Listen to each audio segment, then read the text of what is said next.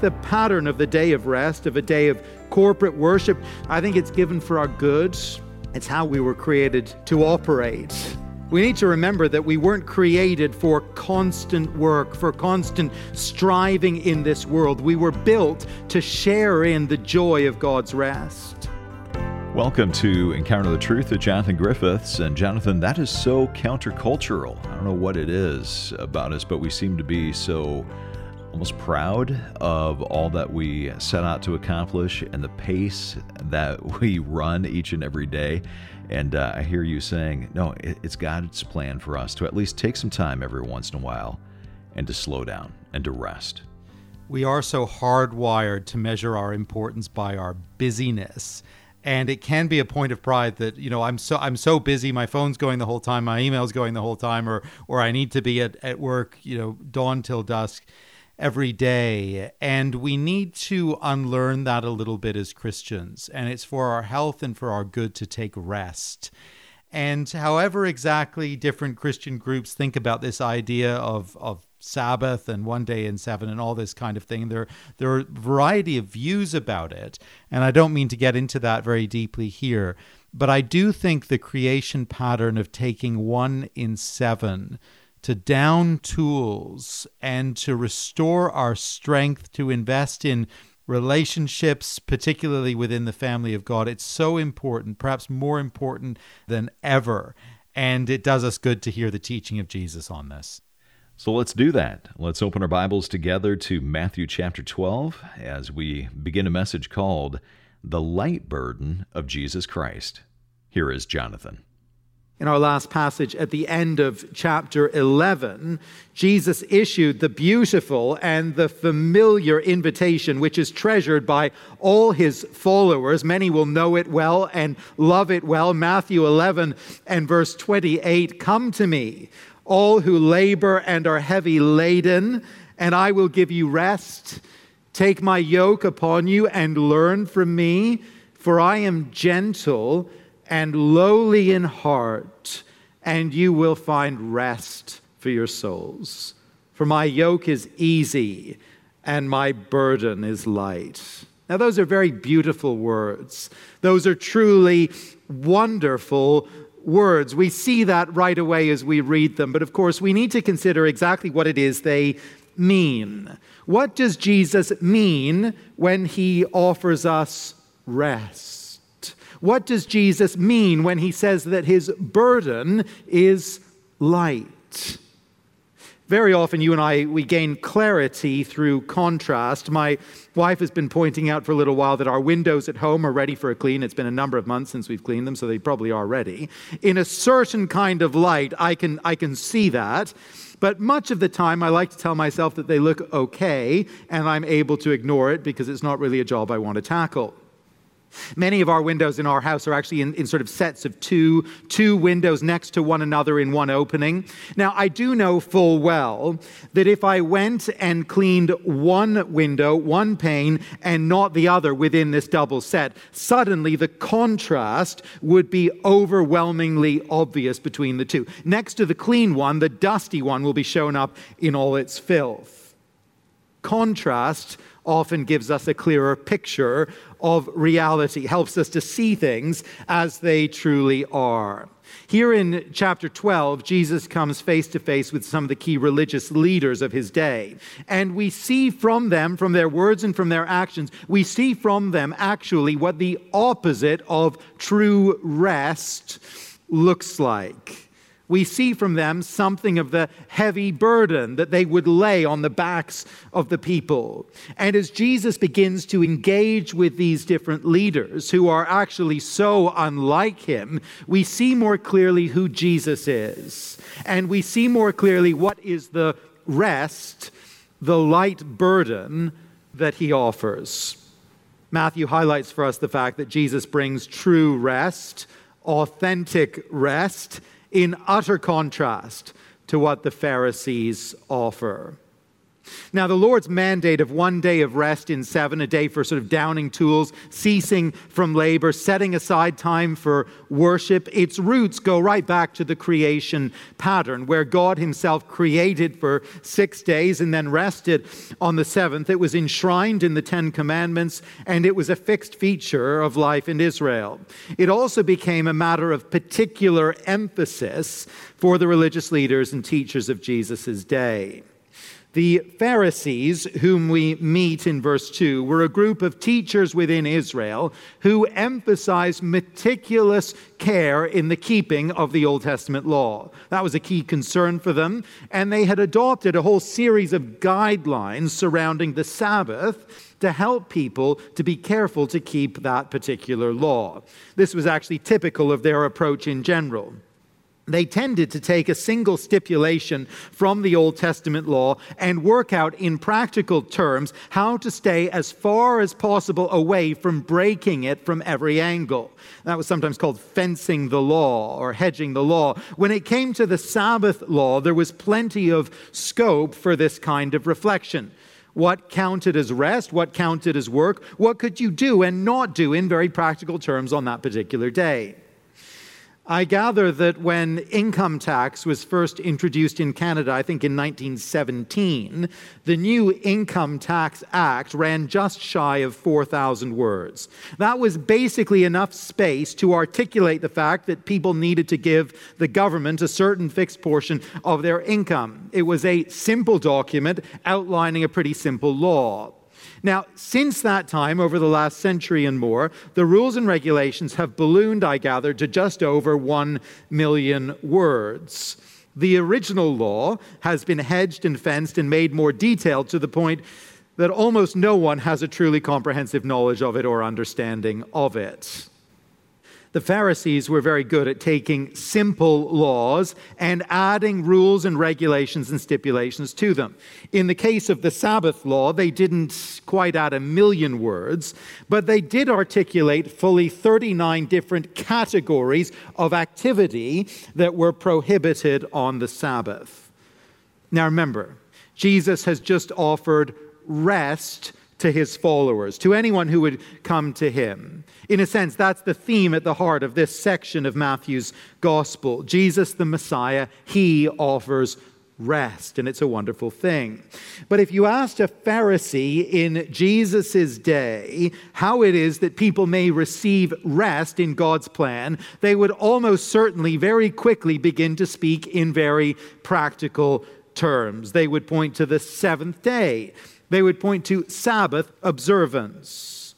The Sabbath was the day of rest. Observing the Sabbath, avoiding the 39 categories of prohibited activity, that was the way to access rest. And so verse 1, it actually takes us to the heart of the question of true rest. The Pharisees' vision of it and Jesus' vision of it. At that time, Jesus went through the grain fields on the Sabbath.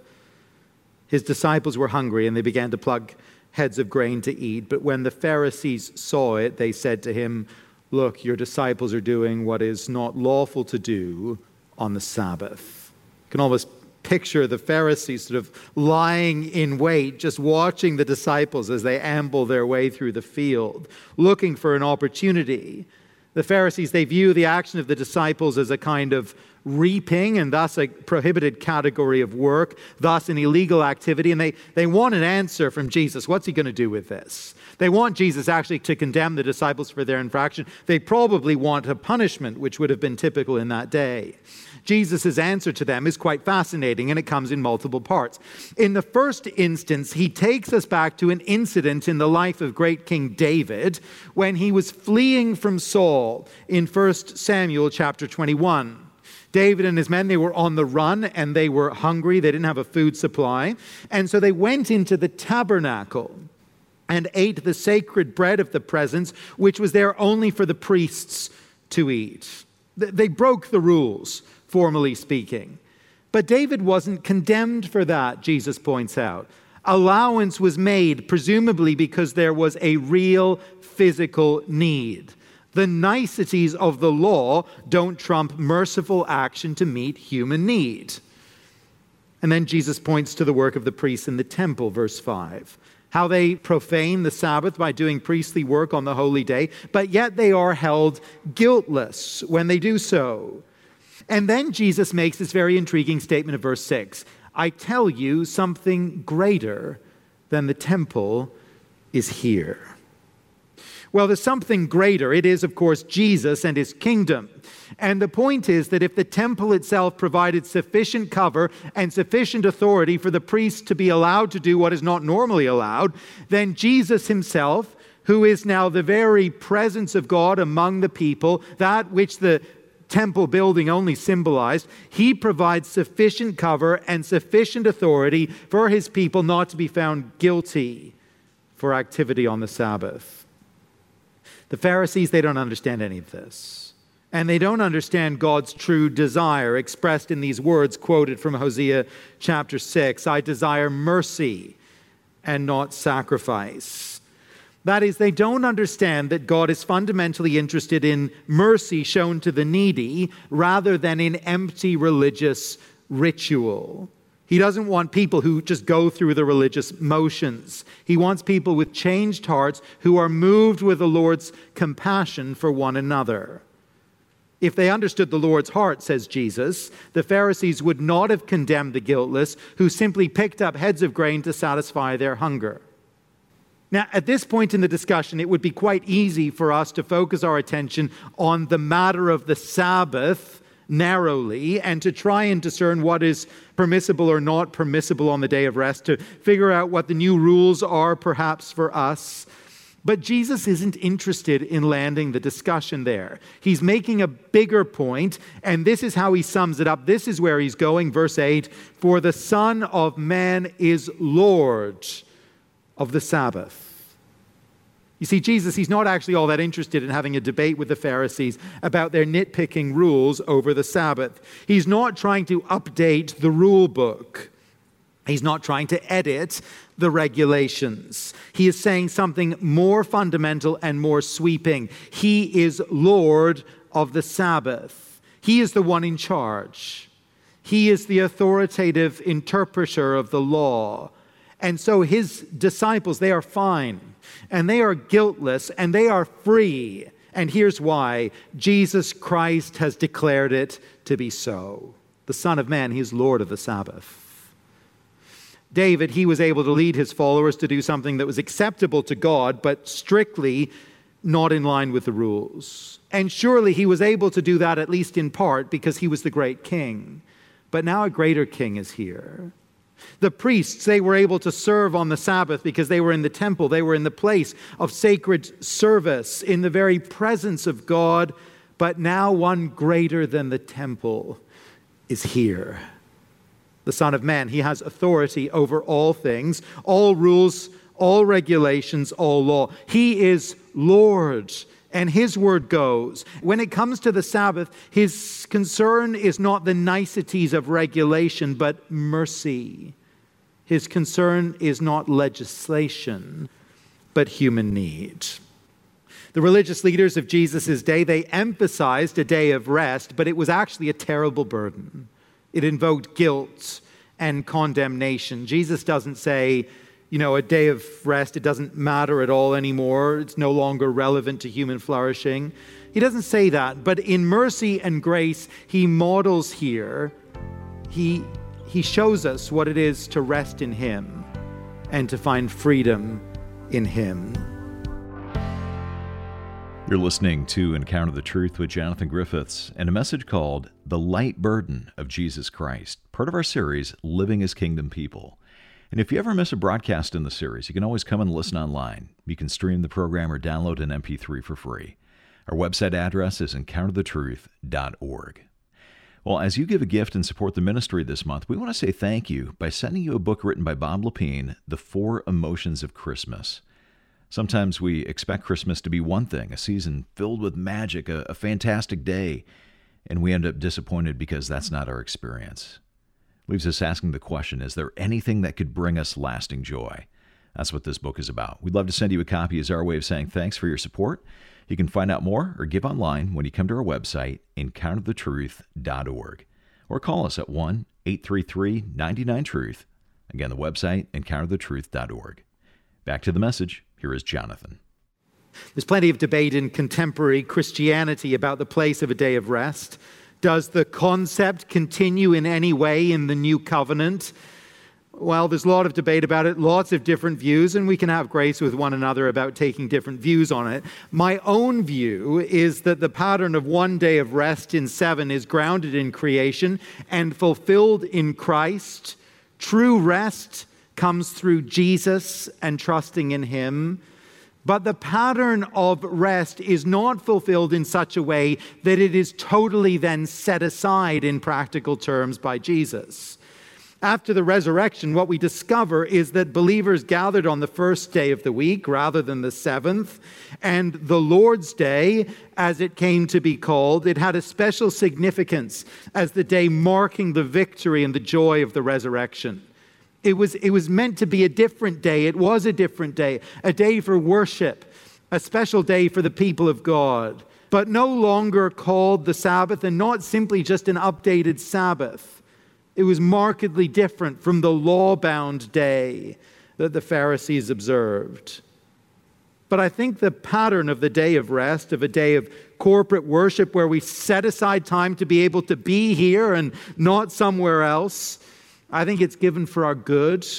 It's how we were created to operate.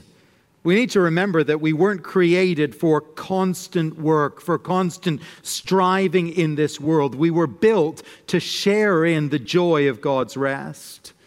And that rhythm of one day in 7 that is somehow different, that is given to corporate worship, that is given to spiritual refreshment, it reminds us weekly of the gospel rest that we have in Jesus. Now, all the details of that, it's a longer discussion, and there's lots of debate around it, of course. But at this point, we need to just register the fact that Jesus doesn't say here to ignore the pattern of rest in the week. That's not the big point he's making, but he shows us that the day was never given for the enslavement of the people of God, far from it. And as Lord of the Sabbath, he shows us the merciful and gracious intent of God behind it. The Sabbath controversy, it continues in verse 9.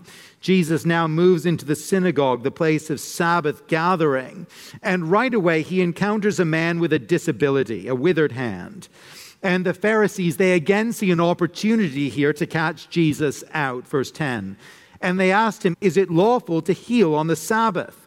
So they might accuse him, we're told. This man, he's presumably had this ailment for a long time, maybe since birth. His healing, maybe it could wait 24 hours without any further detriment. This isn't a life-threatening emergency. What's Jesus going to do? Oh, let's catch him out, they think to themselves. Jesus replies by pointing out that almost anyone would be willing to help an animal in distress on the Sabbath. Most Jewish groups recognize the appropriateness and the legality of doing that. And so he reasons, verse 12, of how much more value is a man than a sheep. So it is lawful to do good on the Sabbath. Jesus then mercifully heals the man. His hand is restored. That's no shock to us, of course. We know that Jesus is the merciful healer. He delights to make broken people whole.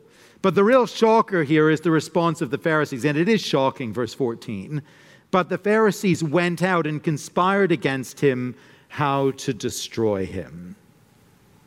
The merciful, rest-giving, life-restoring, health-imparting, saving work of Jesus Christ, it is so detestable and hateful to the Pharisees that this becomes for them the final straw. And from now on, they are determined to see him dead. It is this work of giving wholeness and health and salvation and rest that actually determines the course that will have Jesus nailed to the cross.